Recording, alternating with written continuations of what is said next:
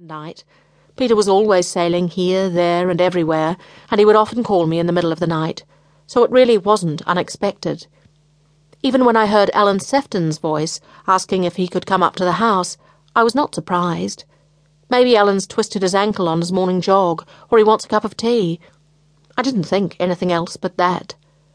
I put on my dressing gown and came downstairs, but as I came towards the front door, I could see through the glass that there was not just one person there, but several figures.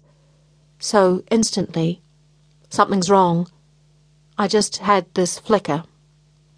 It all happened very quickly. I opened the door, and there were Alan and Scott Chapman, Peter's colleagues in Blake Expeditions, and two close friends of mine, David and Judy Allen, whose son Robin was on Seamaster with Peter. No time to think. It still didn't occur to me what was going to happen. And then Alan stepped in the door. Pete's dead. I just stood there. My mind went blank. I couldn't comprehend at all what he was saying. It was a completely abstract thing to be saying. I couldn't take that in. Then, thinking, Sarah Jane and James, their father might be dead. Suddenly conscious. Am I going to cry? What am I going to do? How am I going to react to this? I've got these people here. What am I going to do? And I actually remember thinking, I'm not going to cry. How awful that I thought that. But it was all just beyond comprehension. The children, their very close relationship with Peter, really, our very close family connection.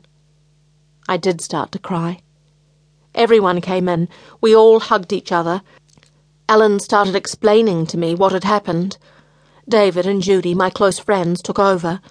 David, a surgeon and a very caring person, immediately went upstairs and got my duvet and wrapped it round me. More talk, questions. Everyone else on the boat was all right. Then, all of them simultaneously. Pippa, you've got to go down and tell the children immediately because it will be on the news. We were at our home in Emsworth, a seaside town in the south of England. Sarah Jane was at university in Bristol, 2 hours' drive away, and James was at school in Dorset, an hour away. The news? Pete's really well known in New Zealand, but not so much here. No comprehension, just complete shock and disbelief. But they insisted. Judy said, right, I'll drive you to Bristol. No memory of getting dressed or other details. But then a switch into practical mode. I must tell my parents. Most important. Dreading it. Ringing my father. Something awful, awful has happened to Peter. Judy drove me the couple of minutes to their house, and of course they weren't dressed, and they were coming down the stairs, putting their dressing gowns round them. Peter's been killed. He's been shot in the Amazon. He's dead. My mother in shock, just hugging herself. My father, so fond of Peter, throwing his hands up. Oh, God! Father Almighty, I knew something had happened. He'd had some sort of premonition. Then I had to leave them, awful to leave, to go to the children. On that terrible journey I was in business-like mode, calling people who I thought should know that Peter had been killed. They were, of course, all crying, but not me. I was in practical mode. After much calling I managed to get hold of James' housemaster, Andrew Hobbs, at his boarding school. Having lost his own father at 14, Andrew was a tower of strength, so caring towards James, then 14 himself, and to all of us. We made a plan to arrive at the school later, after picking up Sarah Jane, so James and the other kids wouldn't see me arrive, because that would be unnatural and cause worry. Finally I got hold of someone in the drama department at Sarah Jane's University. I explained what had happened.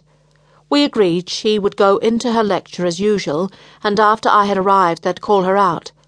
Judy and I arrived, and the porter said we could just park in a place that you'd normally be towed away from, and they'd put a room aside for us. They went to get Sarah Jane. Your father has been killed, shot dead. He's dead. She screamed and got quite hysterical, and that was awful. Awful. We went back to her hostel to pack up some things.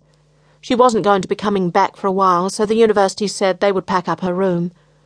Sarah Jane in floods of tears, people looking at her aghast, me having to tell them what had happened.